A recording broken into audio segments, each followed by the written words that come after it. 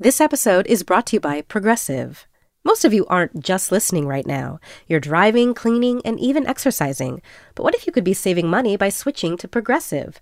Drivers who save by switching save nearly $750 on average, and auto customers qualify for an average of 7 discounts. Multitask right now. Quote today at Progressive.com. Progressive Casualty Insurance Company and Affiliates. National average 12-month savings of $744 by new customers surveyed who saved with Progressive between June 2022 and May 2023.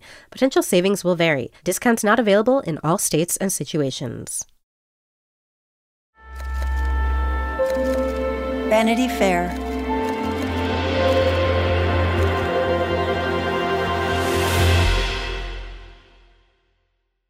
Hello, Happy New Year, and welcome to Little Gold Men, the award season podcast from Vanity Fair. I am delighted and proud to introduce him as Academy Award winner. And the Oscar goes to... And the Oscar goes to... The winner, it's a tie. And any little girl who's practicing her speech on the telly, you never know. Mom, I just want an Oscar.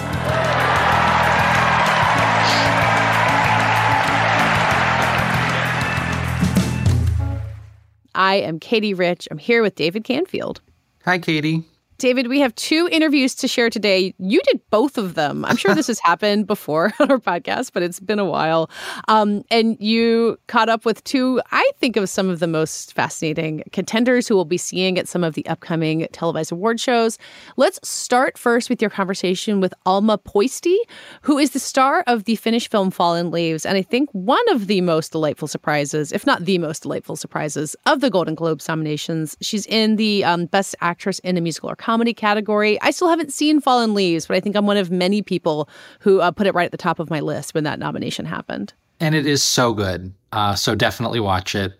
I really did not know anything about this movie before I saw it. I'm fairly familiar with the director, and I'd heard of Alma Poysti before, but this movie is such a beautiful, subtle character study, and she is wonderful. So I would count it as the most exciting and surprising Golden Globe nomination of the year. Do you know what's the huge selling point I keep hearing from people is that it's, 80 minutes long, which is something to truly treasure this year? Yeah, I think 81. So add it on. But yes, it is not a, demanding 3-hour Finnish language film. It is breezy. It is funny. There's, I think, a good element of tragicomedy to this movie. And it's very sweet and it's very honest. It's really about people who meet, who have a lot of baggage, and who really connect. And you observe that in a pretty masterful way, I would say. Quietly masterful, but you feel like you're in really sure hands. And Poysti plays a woman living in Helsinki. She works in a supermarket. She stocks shelves. And she meets this man, and we go from there. Yeah. I love it when we get to feature, something of a discovery. Not that she hasn't been working for a long time, but maybe a lot of our listeners don't know about this movie or Alma Poysti. So let's meet her in your conversation with the star of Fallen Leaves, Alma Poysti.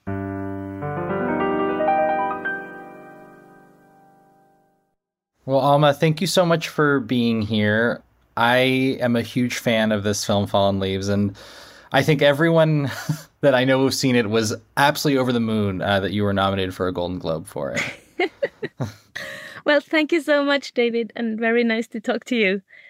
It's very exciting and surreal times.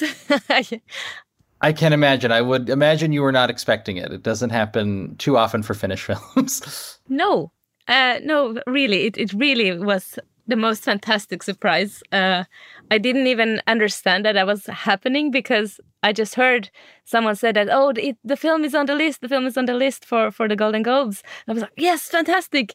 But I didn't realize that I was on a list too. And that was that was really crazy. And then we realized later on, because whole of Finland went sort of nuts, that this hasn't happened since the 50s, that a Finnish actress actor has been nominated. And it's the first time for a Finnish film, actually. So that's historical. It's pretty amazing, very deserved. And I have to say, it's pretty exciting to see your name next to like Margot Robbie, Jennifer Lawrence, Natalie Portman. In the best way, you kind of stand out there. Oh my God, I am so honored. But I love this genre also, that you can have Barbie and Fallen Leaves in the same category. That says a lot about where humor can go, actually. Yeah, it really does. And I'd love to ask you a little bit about that. And the fact that I think a lot of people don't necessarily know when they see the poster for this movie or aren't as familiar with your director's work, that this is a comedy. It's a very particular kind of comedy. But yeah, how have you found talking about the movie in that regard and being a part of a movie that is actually very droll, very dry, but very funny? Yeah, well, Aki Kaurismäki, the director, said that we were going to make a romantic comedy.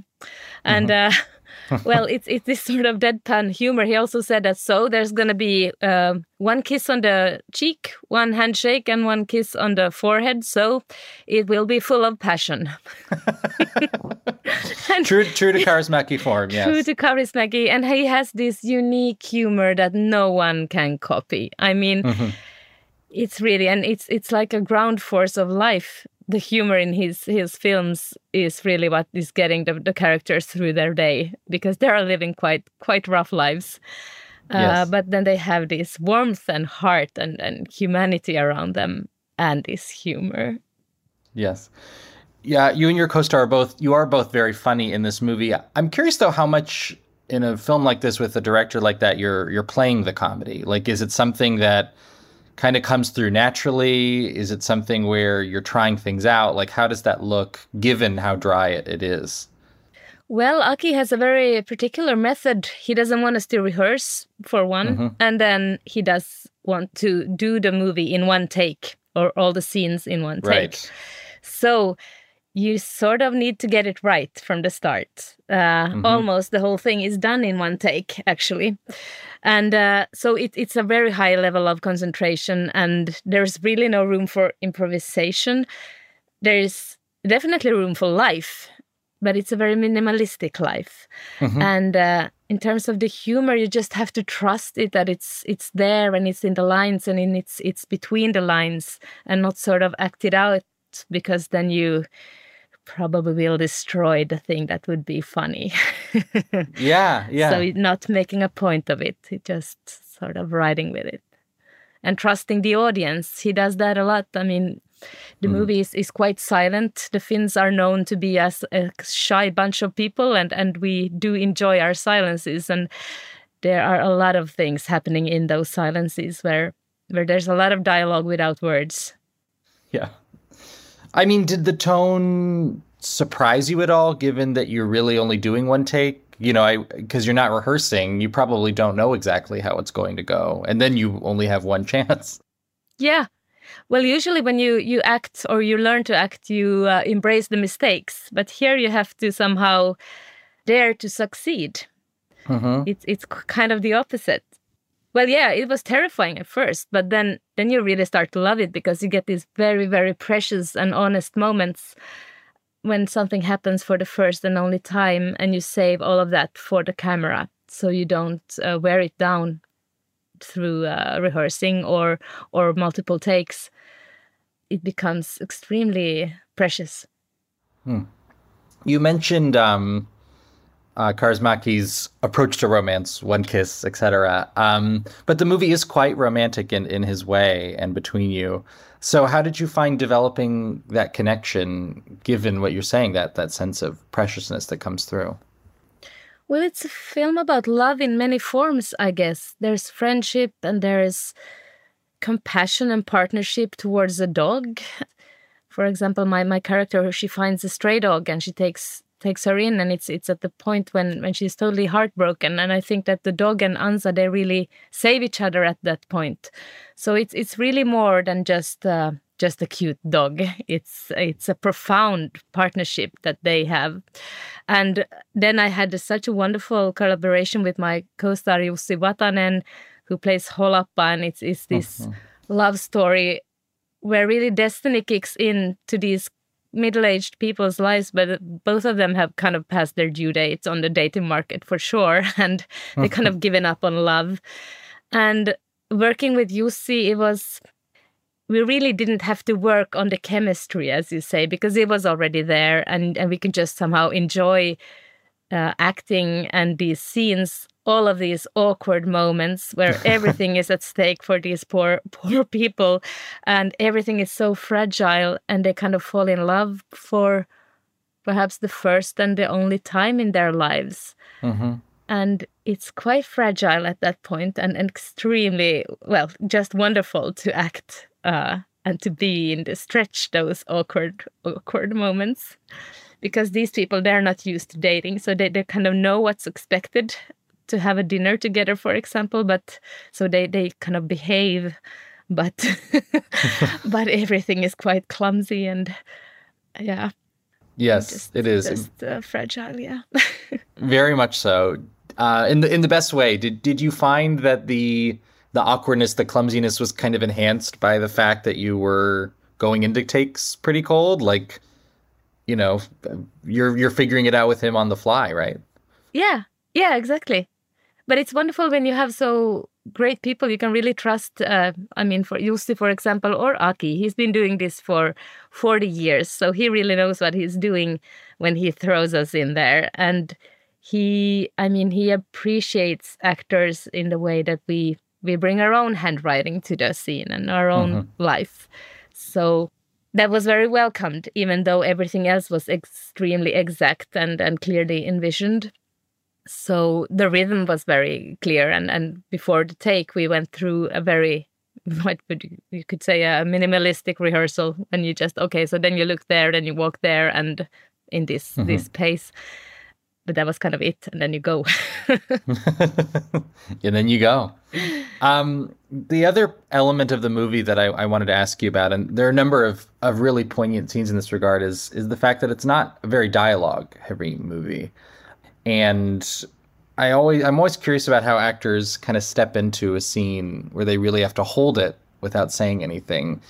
Coming into the movie, is that something you were comfortable with? And how did you find it either way in this particular movie? Well, I guess it takes some courage to just be as pure and honest as you can and let the camera in on that, and just being. And the way Aki Kaurismäki trusts the audience, he's giving the audience a lot of silence and faces to project their own needs for the story somehow, not filling it with too much dialogue and explanations. He trusts the intelligence of the audience. But I actually liked that when I found it was sort of meditative, because we were building the frame for hours together with the team, because everyone needs to get it right on that first take. It's the lights, it's the camera, it's the props, everything. And I just sat there on the set and sort of calibrated myself into the scene. And I kind of loved that, because then you really work as an ensemble, not just the cast, but also the whole team. And it's quite a beautiful way of working. And it's a sneaky way of rehearsing. Yes, exactly. There you go. You made it work. I know I've seen you talk about being a Finnish actor and growing up in Finland, kind of being under the shadow of Kaurismäki, especially as an actor, for pretty much your whole life. So what is it like to kind of have that in your mind and then step onto a set of his? Like, how did you square those things? I imagine it was pretty exciting.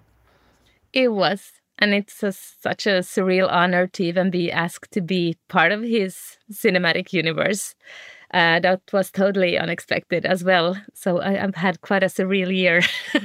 Yeah. With all of these things happening. But yeah, it's right. We've been kind of under his influence for a long time. So as an actor, you kind of know what's expected in terms of his aesthetics and the acting. But so what I did when rehearsal was forbidden, so I rewatched all his movies and sort of tried to tune into that universe and the tone, not to copy what the actors had done before, but then I thought that maybe Ansa could be somehow a distant cousin to some other character in another movie, to sort of be aware that you're part of a link that through all these films. It's 20 films right by now, so you have to have a connection to the rest of the work somehow. So that was a way of preparing, I guess. Yeah. And not a sneaky way. Yes. Do you have a favorite of his? Oh, there are so many. I do love The Bohemian Life. I think it's me too. Such a crazy, wonderful adventure. And, well, as in all of his movies, there are these unexpected twists and turns and this humor that just like throws you off and you throws you in. I've heard some stories about how they were making that movie, and it came as a surprise to the actors that it was going to be done in French, and they said, but we don't know French. And he was like, yes, but your actor is not a problem. And, all of these funny adventures surrounding the filmings. Wow. So, yeah, you really have to be prepared for anything then with him. Yeah. Yeah. That's the joy of it, right? Yeah. And I saw you made this movie in like 3 weeks? Yeah, a little more than 20 days.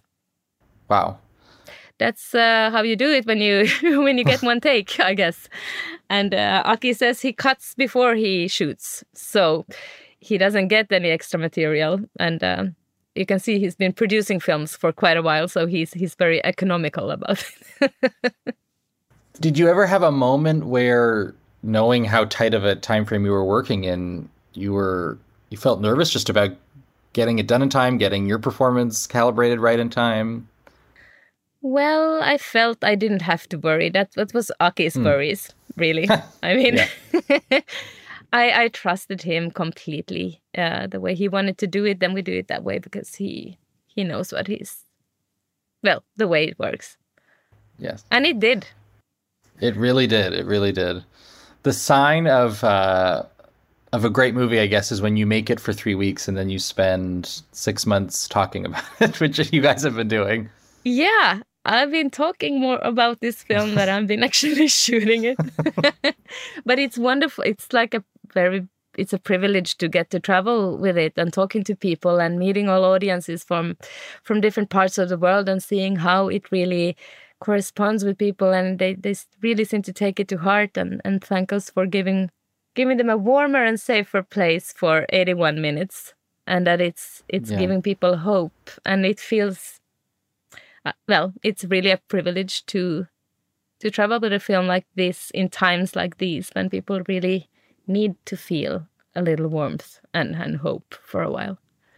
Yeah, I was thinking about it in the context of your last film that I'd seen, which premiered in 2020. Tuve, is that how you pronounce it?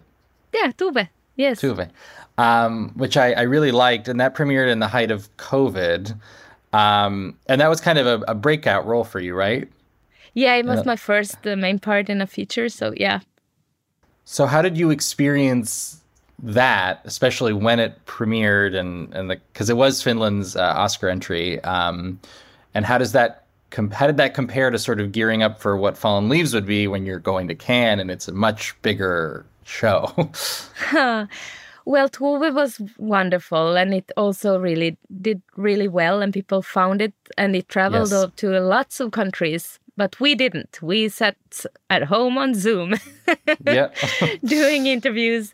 And so these are the things that COVID taught us also to be very grateful for when you actually can travel, when you can get together, you can go to the movies or to the theater and experience things together. And also now for me to be able to travel with the movie and not only the movie traveling, it's something I'm extremely grateful for. It's also meeting the audiences, because when you work with the camera, you don't really meet the audience. But when you're in the theater, then you share the time and the space together. And so as an actress, I kind of miss that connection a lot when I'm filming. So then this is a small or quite big compensation for that, to actually get to meet audiences and talk to people and see how the film lands in people. That's another nice thing about this movie, is it's kind of it's an element of the movie, the beauty of experiencing films in a theater together, and what the connection that fosters. Yeah, it really is. And I realized that Aki Kaurismäki has he's created these concrete spaces for people. He's been building bars and restaurants in Helsinki and Karkkila and movie theaters throughout his life, creating festivals, movie festivals, and really, he's done so much also more than the art itself. So it's really in his sort of system to get people together.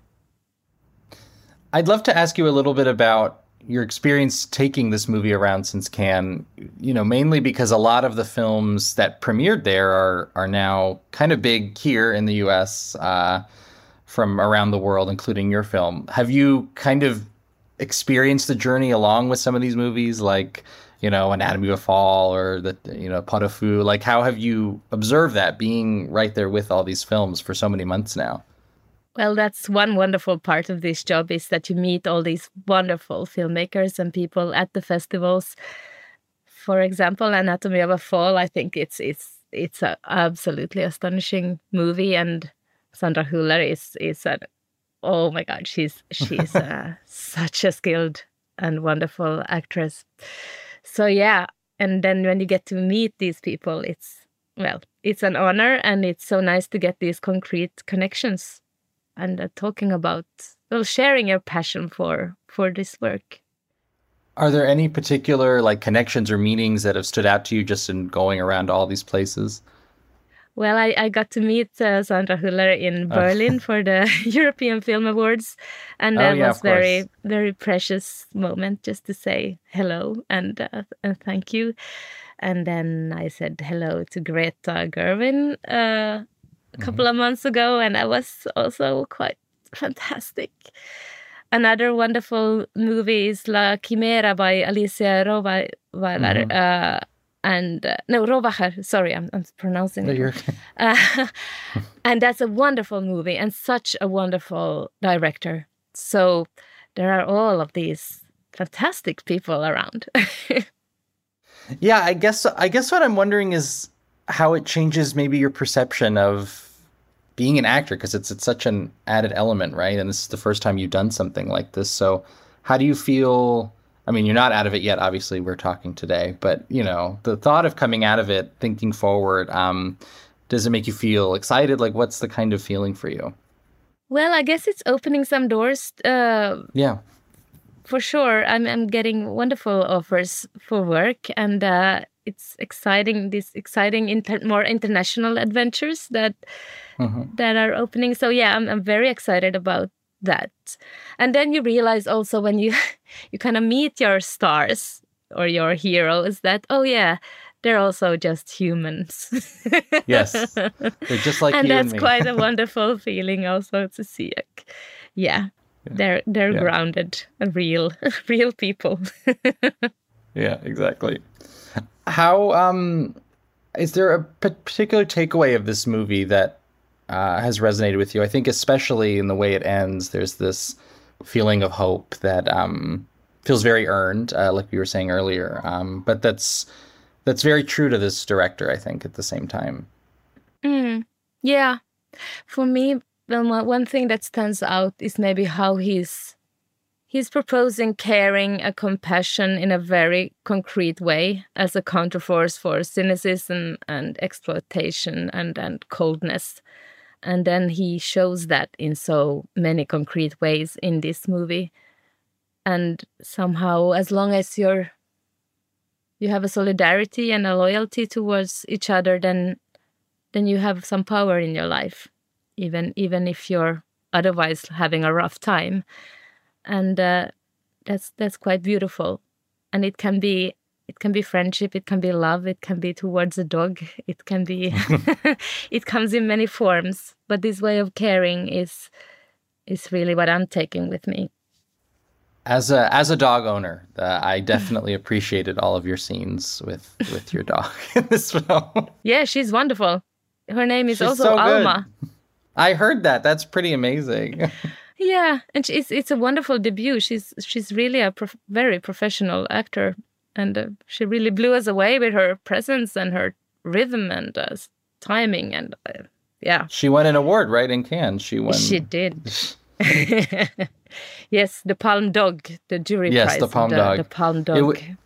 And it was competitive this year because Anatomy of a Fall also has a very good dog. So she should feel very proud, I think. Yes. Yeah, competition was fierce. Yeah, and that dog in Anatomy of a Fall is really fantastic. Yes. So good competition, good win. Is there a scene, and there are a few I could think of, but I'm curious for you, that you just feel particularly proud of, knowing that you had one take that, that you just felt like you got right? Oh, I try not to be too proud. Well, or one that maybe went in a direction you didn't expect that you were pleased with. Well, one wonderful scene was when Ansa and Holappa meet for the first time, and when their eyes lock during a serenade by Schubert sang at a karaoke bar, and I did not know you could drag out a gaze like that. Like the way Kaurismäki does that, and it was really enjoyable to do, and somehow world altering for these two characters when destiny just somehow crashes into their lives and gives them this huge opportunity for love. Mm-hmm. And something shivers in them both, and they can't. It was very wonderfully written as well. It said that Holappa gets so upset by this look that he has to go away for a smoke. And it really stirs them. That visual, that gaze is so memorable in the movie. I imagine it felt like really great when you filmed it, but what did it feel like to see that part in the movie particularly versus when you filmed it? No, it's kind of the same. I'm like, wow, it just goes on, and it's everything. Yeah. So it felt that way when you were filming. Yeah. Everything was at stake. Yeah. Absolutely. It's like a magnet. So you just have to look, even though you're so shy that you rather look away, and then you just have to look again. And no, it's a very human moment. Yeah. I'm starting to understand the power of this one take thing, because it's true that all these human moments that you're describing, it's, you walk in, and even if just looking at someone, it's very raw. Yeah, it is very raw. And as soon as you have to repeat it, there comes this sheer element of fake, a little, because you have to pretend that it didn't happen before, and then you have to act it more. That was one thing he said. Don't act. That was, the only advice he gave us. And I think my highest compliment would be very little acting here. It feels very, very real. Well, thank you so much. Whatever the non-acting means. Yes, exactly. Yes. However Kaurismäki and you guys did it, you did it well. Thank you.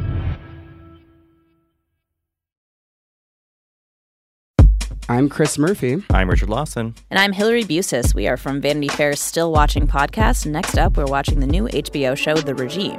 Madam Chancellor, let's keep the gloves on. This is not a confrontation. We're just saying what's true. Academy Award winner Kate Winslet is our chancellor as she leads a faux European autocracy in turmoil. We'll be watching week by week as the regime unravels. And we'll be talking to the stars along the way. New episodes of Still Watching will drop every Sunday after The Regime airs. Apple Card is the perfect cashback rewards credit card. You earn up to 3% daily cash on every purchase every day. That's 3% on your favorite products at Apple, 2% on all other Apple Card with Apple Pay purchases, and 1% on anything you buy with your titanium Apple Card or virtual card number. Visit apple.co/card calculator to see how much you can earn. Apple Card issued by Goldman Sachs Bank USA, Salt Lake City branch.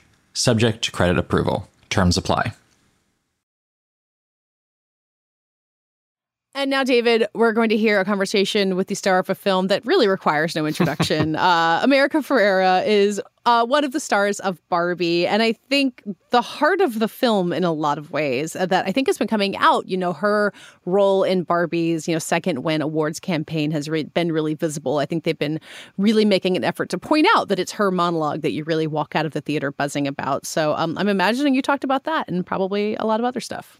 We did. America spoke with Rebecca Ford I believe, before the actors' strike about that monologue. So quite a relationship Vanity Fair's had to that monologue. But yeah, I was really interested in her perspective on the way that monologue has been talked about, lived on, become such a symbol of the movie, has been picked apart. It's gotten, I think, played a kind of a meta role almost in terms of what it's about versus the way that it's been received. And she is really game, I think, to talk about it and has thought about it because she put so much into delivering it as best she could. Yeah, I just, she's someone who's had such a long career. Like, she's been celebrated in, a lot of different smaller ways. And to see her having this platform in a movie that I don't think anybody who made it could have imagined just how huge it was going to be. The cast from The Sisterhood of the Traveling Pants was out with her at an event in December. And you're like, yes, we all want to rally around and celebrate her at this moment. Yeah, it had been a while since she did any movie at all. And this year she was in both Barbie and Dumb Money, which, obviously didn't make as much of a mark, but was still a nice, meaty role for her to sink her teeth into. She's great. And it's funny how over the course of the season, you get a lot of narratives kind of thrown in your face, people whose time has come, people finally getting their moment. And she's someone who has been working really steadily in Hollywood for a long time, from Ugly Betty to Superstore, to, of course, Sisterhood of the Traveling Pants. And yet this does feel like kind of a turning point or something that maybe feels a little bit overdue in terms of the industry taking a step back and really paying attention to her and what she has to offer. Yeah. Well, let's hear more of what she has to offer. Let's hear your conversation with Barbie star America Ferrera.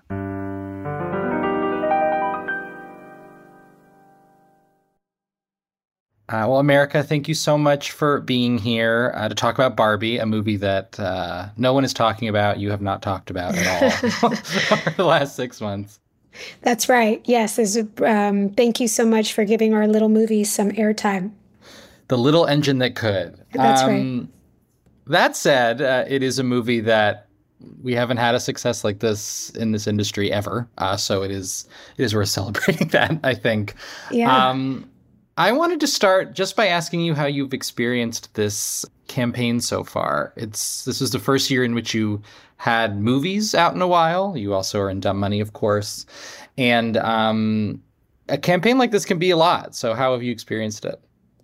Yeah, I mean, it's so interesting. I have never been a part of a movie or a project so eagerly anticipated in a way. The campaign began, I think, when the world found out Greta Gerwig was making a Barbie movie. Very true. And I think that perked a lot of people's attention, right? It was like, whoa, why? And what is she going to do with it? And I was in the same boat as everybody else, as that sounds kind of weird and interesting. And then, just the addition of all the incredible talent, Margot and then Ryan and then, all the amazing cast and then the kind of, top of class department heads in every realm. I feel like before we even stepped on set, there was a sort of anticipation from the outside world projected onto the movie. And that just built and built and built and built, and then we were traveling the globe before the release, but nobody really knew what the movie was. It was this fever pitch excitement. I remember getting to Mexico City and 20,000 people had been waiting in the middle of a mall in Mexico City just to look at Ryan Gosling and Margot Robbie. And I was there too, but I have a feeling they weren't really there for me. But it was I'd only experienced that kind of energy on presidential campaigns, where it was people standing around for hours just waiting to be a part of this cultural moment. And it was huge. And, it was in the global campaign, we started, we went to Korea and Australia and Mexico and London, and we started getting a sense of wow, people are really turning out for this and dressed to the nines. And it really felt like a cultural event. And that was really fun because, like you said, it's been a really long time since movies have been this globally shared moment, right? Like we haven't had our Titanic moment, for our generation where people, or, Harry Potter was sort of that. People got dressed up and came out, but they're few and far between. So I think we, felt that energy building. And then the movie, and then the strike hit, right? And then the movie came out. And so for a while, it was like, sitting on your hands, all of a sudden not being able to talk about the movie, even though it was out in the world. And finally, people knew what the movie was. Because up until then, they didn't give very much away in terms of the story and the deeper themes and the comedy and the meaning of it. And so, we just kind of had to sit back and watch it make impact with people. And it was cool to read all the articles and think pieces and to see, social media blow up with what was resonating with people. So it's been a wild, wild, wild ride. And I'll just say lastly, because we had the strike, we didn't really get to talk about it, to really talk about what the movie is. So, I, for one, am enjoying getting a second chance at being a part of, the conversation about what the movie means to people. So were you, I suppose, observing it from afar during the strike? Because, of course, for listeners who don't remember, truly the movie came out and you were on strike. It was at that exact moment, pretty much.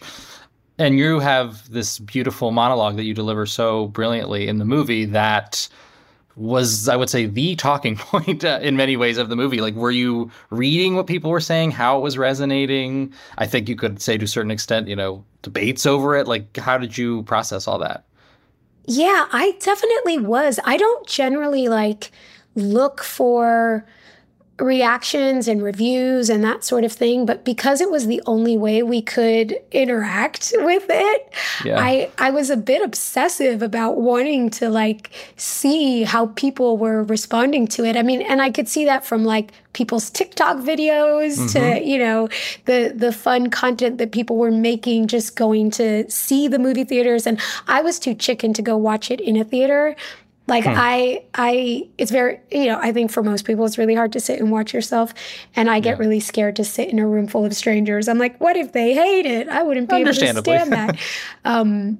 But other people, like Greta, went and sat in the back of theaters and watched audiences' reactions. And I'm sure it was, mostly very good, but I was just too scared to do it. So all of that to say, I don't usually do this, but I was kind of voracious about reading every think piece about Ken's journey and Gloria's speech and, Barbie and Gloria being shipped on the internet. And are they in love? That was the thing. I was eating it up. I really loved seeing how it made an impact and not just in the U.S., globally, seeing how it resonated in China with women on social media in China sort of claiming hot pink back, even though they weren't allowed to wear that because of, very racist, skin tone, color standards.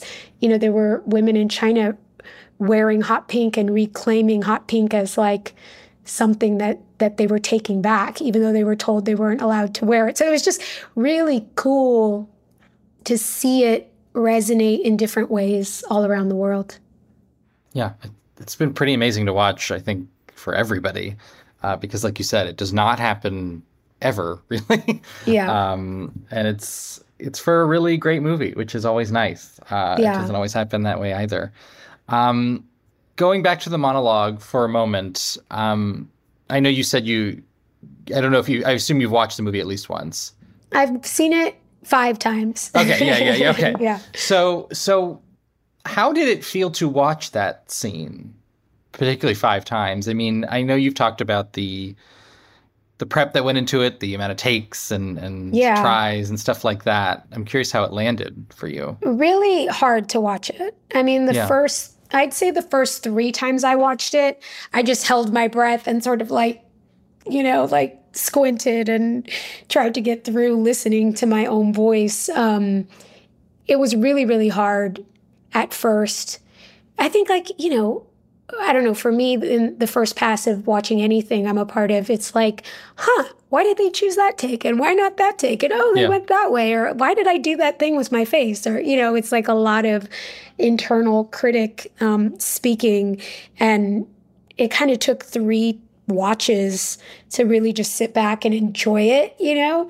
And then I think, like, the first time I really enjoyed watching the movie and also felt like I could enjoy my performance was, including the monologue, was at the LA premiere. And it was the first time that we watched it with, it was like an audience of thousands, I think, at the Shrine Theater in LA. And my daughter, who's 3.5, was sitting on my lap the whole time. And I loved it. And I loved just having her with me watching the movie. It was her first time in a movie theater. And that was the first time, because there were so many people reacting and responding to the movie, I could kind of be outside of my own thoughts and soaking in how they were taking it. And when it got to the monologue, maybe it was just because my daughter was, like, with me and I was sort of trying to see it through her eyes. Like, what is she seeing right now, you know? Not that she could understand a word of what I was saying. But I don't know, I was able to take it in a little bit more. And of course it was the premiere, so it's a very friendly audience. And there was a beautiful response of, you know, applause and, you know, audible cheering. And that always feels really good. So, which is why I restrict watching movies I'm in to premieres, because I'm too scared to watch it with unfriendly audiences. I'm also interested in that particular experience and, you know, being able to spend that much time on a scene, because I'm a big fan of your television work, and I would imagine it's a very different kind of shooting schedule and therefore kind of acting process that you get to go into it. So it may sound like a strange question, but how do you prepare for a movie like Barbie compared to a show like Superstore, where you are having to go a lot quicker? No, it's a great question. There was a lot of time on Barbie because I was out in London the whole time, but there was a lot of Barbie world stuff that I wasn't a part of. Like the first 30 minutes of the movie, there's no Gloria or Sasha. So I would like work 2 days and then be down 6 or 7 days, you know? And so like the first, I'd say 2/3 of the shoot, I was there and I was in and I was out, and I'd kind of be there even when I didn't need to be there, just to stay in the zone. I went to Barbie dance rehearsals. I learned the Barbie dance just because I like to learn choreography. That's, yeah. Anyway, too much information. Great information. But I did feel a sort of like a building up of like energy, you know, and really wanting to get to express what Gloria's journey was. And then on the back third of the shoot, it was like very Gloria and Sasha heavy. And we went to the real world in LA and we shot all that stuff. And then we came back to London. And truly, like, the monologue was one of the last things I shot. And like I said, there was a lot of kind of energy building up to that moment for me. And yeah, it's actually a really great question you ask, because, you know, sets do move quickly, and I love being on television sets. I actually love the pace of TV, but there's something about the filming of this scene in particular that felt so much more like a theater process. It felt like a rehearsal process. It felt like really discovering and finding it in the moment, which, if I'm being honest, is my favorite part of what I do as an actress or a director. Like, I love rehearsal. And we really shot this as a 2-day rehearsal. You know, Greta, you know, gave me so much permission to find it and to go to so many places. And so it felt really like a gift as an actor. And even though it was taxing, you know, and it took a lot of energy, it was also very invigorating. And to be in a creative flow where I was finding one thing in one take and then dropping that and going to a totally different place. Like, it's kind of, it felt like being in that sweet pocket of like, oh, I get to just be in this space for a long period of time and play. And it's not always so fluid, you know, as on set. You kind of get a couple takes in and it's like, well, I don't know. Are you happy? Yeah, I'm happy. Are you happy? Yeah. You know, and with this, it was like we had exhausted every potential way of doing it, I think. And in the end, I was like ready to put it down. And that's not always the case on a filming schedule, because you don't always have the luxury of time to really like luxuriate and discover in the moment. Yeah. Yeah. I'm curious, like, if you, like, what kind of expectation you had coming in, especially when it's, you know, a Greta Gerwig movie. And it's a real opportunity, like being able to step into that space in this really rich role. Like, how did that feel coming into it? Did you feel like nervous? Did you feel ready to go? Yeah, I think that there's always a level of nerves and excitement, particularly when everyone involved is so great and talented. You know, I think that there's, you know, from doing scenes with Will Ferrell to Kate McKinnon to Ryan Gosling and Margot Robbie, like all incredible actors. And it really, I think, in the best case scenario, just makes me want to, you know, step up and play at their level. And that, you know, that's exciting and invigorating, and it's also terrifying at times, you know. And I think every artist has to find a way to turn their terror into productive energy, you know, and that's part of the process, is like, how do you turn however that material or however that group of people activates you, like how to funnel that and put that into the work. And this was an incredibly activating set. Like, again, there was so much anticipation and projection onto the project from the beginning. Like, I think on so many levels, like, it was a lot of people's dream jobs, you know? And so everyone comes in with this really heightened energy. And then if you're living in a heightened world with heightened colors and heightened, you know, dance numbers. And it's also in a way archetypal, like incredibly archetypal. And my job was to be a human. And my job was to resist all of the energy that was moving in that direction and ground my character in humanity. I had to represent the human race. You're very welcome. I hope I did you proud.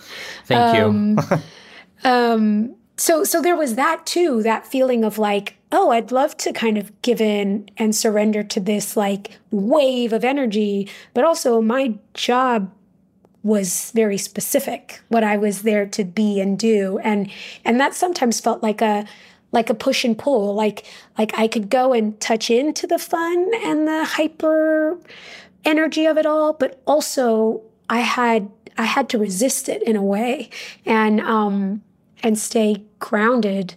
And that wasn't always comfortable. And that also wasn't always like the funnest thing to do. Yeah, you're delivering that very, you know, serious monologue in front of the Barbie dream house. Yeah, exactly. You know, it's a different kind of thing from what other actors are doing there. But what I love about the movie and your performance is that you sense in Gloria this desire to be a part of the fun, and the script, I think, allows her and you to go down that road in a very believable way. Yeah.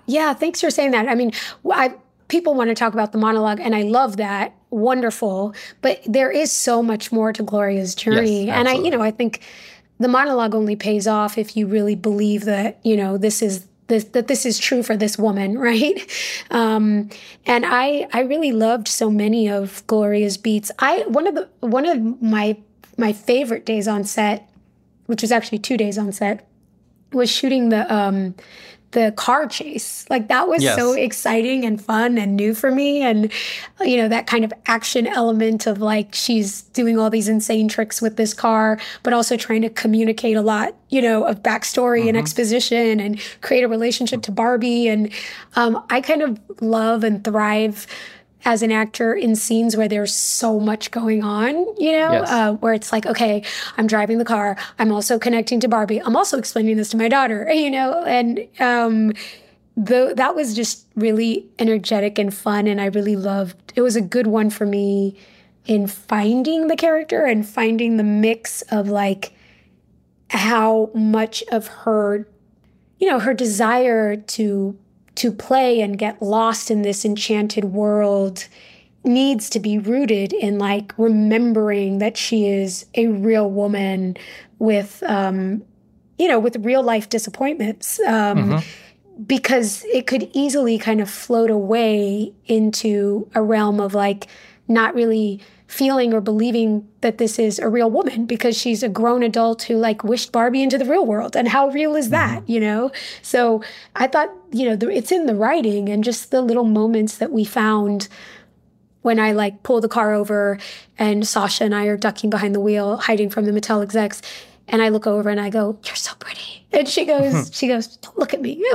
Those little moments of like, oh, she's a mom who just wants to love her daughter and her daughter doesn't want her. Like grounding it in like why this woman is so desperate to re-enchant her life and find, kind of unabashed joy because her mean teenage daughter has deprived her of it. Yeah. You're also a very skilled, very experienced comic actress. And so I was glad that Greta gave you those beats because even among that cast, I was like, oh, America's going to be funny because, you are the superstar Ugly Betty actress in that cast. Oh, yeah, thanks. I mean, it was fun to find that, definitely. Again, because her comedy couldn't be the same as, Ken's or, the Kens or the Barbies. They're in a totally different tone. So it was like, where is the humor for her? One of my favorite lines that like still makes me laugh is, and it made me laugh on the page too, was when Sasha goes, "Mom, you're going to let Barbie take your tween daughter to Barbie Land?" And she's like, "Yes. And you want to know why? Because I never get to do anything. I didn't even get to go on that cruise that I won at your school auction." What did you say? "Because I couldn't get the time off and because your dad's allergic to the sun." Was like so funny to me. Yeah.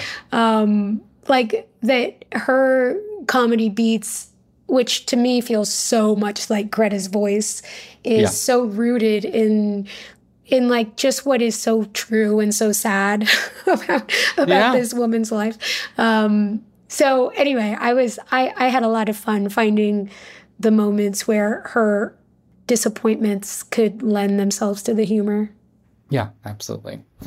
Well, speaking of Greta, I did want to ask you about something I'd seen that you said, just kind of in the lead up to this, which was you said at some point, I stopped expecting to get that phone call, from a director like Greta Gerwig. And so zooming out a little bit, I'm wondering like what it feels like, given that you felt that way and given that you were kind of maybe in that place as an actor, to get that call. And then I think it's safe to say to really deliver on this movie. Yeah, I realized that like kind of when you just hear those words or read those words, they sound kind of sad and disempowered, like I was giving up. But it wasn't that at all. I think it was, I think a lot of us grow up with dreams of being in the entertainment industry, and there's like one version of what success looks like, right? And it's like being whatever, the it person of the moment and being selected by directors and winning awards and kind of being chosen, right? Like a really big element of being an actor is having to be chosen over and over and over again. And the reality for me was that the kinds of roles that I wanted to do, the opportunities I wanted to sort of show different parts of myself, like they just didn't exist. And so, the idea that like Martin Scorsese was going to write a part that spoke to me and everything I am, and also, didn't stick me in the boxes that this industry has kind of traditionally seen me in, whether that's brown girl, sort of your average woman who doesn't meet beauty expectations, sort of these boxes I was put in very early in my career, and which the stories and the characters I played focused on and had to focus on, because that was kind of how my presence in the stories could be justified, because there just wasn't room and roles for someone like me. I just realized, like, the kinds of roles I want to do are not the kinds of roles that historically exist for people like me in this industry. Mm-hmm. So it was actually a pretty empowering thing when I realized I'm going to have to go be a part of creating that. I'm going to have to produce. I'm going to have to be in conversation with writers and directors and other folks about how we create more of those roles. So it became about moving from a passive position of waiting for something to fall out of the sky, which is incredibly disempowering, to like being a maker of those things, and which was incredibly empowering. So, when I did get the phone call about Greta and Barbie, it wasn't like I wasn't like sitting there like crying into a bag of Doritos. I was actually in the process of adapting a novel into a screenplay with my screenwriter, because it's the first feature film I'm going to direct. So I was in a really great place, and kind of dropping that expectation that the phone was going to ring with some incredible opportunity actually liberated me in a lot of ways. And so it was all the more unexpected. And, I think that freed me up to sort of do it if I loved it, and only if I loved it. Do you know what I mean? I wasn't looking for this role or this movie or working with Greta to make me feel good enough. It was, is there something for me to do here? Is this a role that compels me, that feels juicy enough, that will allow me to like explore creatively in a way I haven't gotten to? And so, which those are all the best reasons to do something, And so I jumped in and I said yes. And so it kind of, in a crazy way, being in that place, it took so much of the pressure off, and it allowed me to just engage with it creatively and not with all the burden of expectation that you have when you're an actor trying to map out like a career and opportunities that are going to lead to X, Y, and Z, Yeah. No, I love the way you put that. And I think that's also a real perspective of someone who has been, in this industry for a number of years and who's learned that. I mean, I remember watching you on Ugly Betty, seeing all of the incredible success that came from that. And I would imagine that coming off of something like that, you kind of face who the industry excludes, what kinds of opportunities are out there. And exactly what you're saying is having to maybe just take a little more ownership. Yeah. And I think, and I don't feel alone in that at all. I mean, this is a industry where really anyone who's very good at something then gets asked to do that thing over and over and over again. Yep. And of course, as artists, we want to expand, we want to grow, we want to evolve. And so, I certainly don't feel alone in that truth of like, you're going to have to go out and sort of be a little bit more proactive about creating exciting and interesting opportunities. And never mind that I like discovered how much I love directing and how that's become a surprising part of my journey. Yeah. With a big campaign like what Barbie is, as we've discussed, I often find when I talk to actors that the kind of career convergence happens where there is some reflection. And I saw recently you reuniting with your Sisterhood of the Traveling Pants cast members, for instance. So have you found that at all? A kind of taking stock moment as you are about to embark on this directing journey? You were in this place as you got this movie. Like, has it poised any kind of reflection on your end? Absolutely. I mean, yeah, it's really a crazy thing to be part of a movie that is so huge and so successful and has broken so many boundaries and broken so many records. It's unequivocally successful. Like, this is the definition of a successful movie. It's a hit. And it's a hit, right? And you know, as people, we have all kinds of projections of what success is and what it's going to make you feel, you know? And I think once you're in something that is unequivocally like, oh, this is the thing that I've been chasing. This is the thing that we're all chasing. This was the thing that, you know, 16-year-old America imagined. One day I'll star in a movie and it'll be like the Titanic and it will break records and I'll get nominated for awards. And, you know, like, so that kind of expectation and projection that, at least I know for me, existed from the outset, it really has to be met with the reality, right? And and it's just always so different in real life, and not bad necessarily, just different, where you go, oh, I'm an actress with a 22-year career. You know, that was enough to like make 10-year-old America drop dead with excitement, you know, that I have this career. But to get to be a part of something like this and really have to think about what is success to me as an individual. What does this have to do with me, how I feel about myself, how I feel about my work, where I want to put my energies, you know, moving forward, what opportunities may or may not come from this. And I think that, you know, it's definitely a moment to stop and take stock. And it feels a little bit like a mirage, where, like, you know, for me as a kid, success was this point out there far away that you could like envision and see and move towards.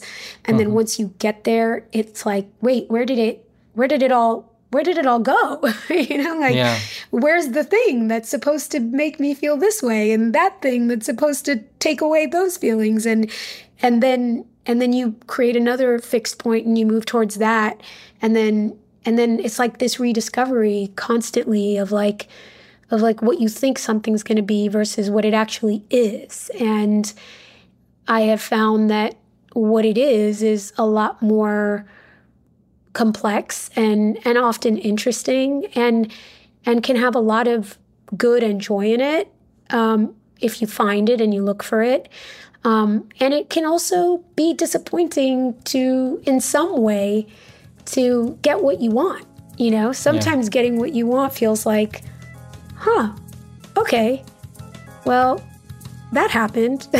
Now what, you know? So anyway, I appreciate the question. I think it's, if I'm being honest, as you can tell how inarticulately I'm saying this, not at all. It's just a little bit always more complicated than you think it's going to be. That does it for today's interview episode. We'll be back with our roundtable conversation about what's ahead in awards season on Thursday. Find us in the meantime at Vanity Fair on social media at VF Awards Insider. I'm out there at Katie Rich, and David Canfield 97. Our editor and producer, as always, is Brett Fuchs.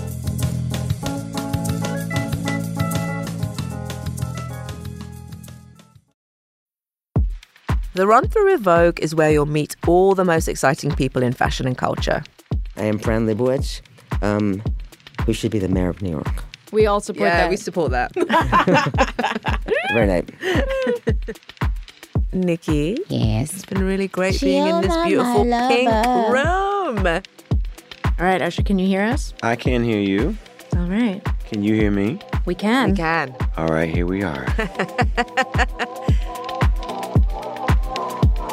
On the podcast, you'll learn how Vogue really works. Sometimes we'll come in for a second or even third run through until we are AWOC. Can you tell us what AWOC means? It means AWOK, Anna Wintour OK. I'm Cho Minardi. And I'm Chloe Mel. And we're the hosts of The Run Through with Vogue, where fashion and culture collide. Join us. It's AWOC. Listen and subscribe wherever you get your podcasts.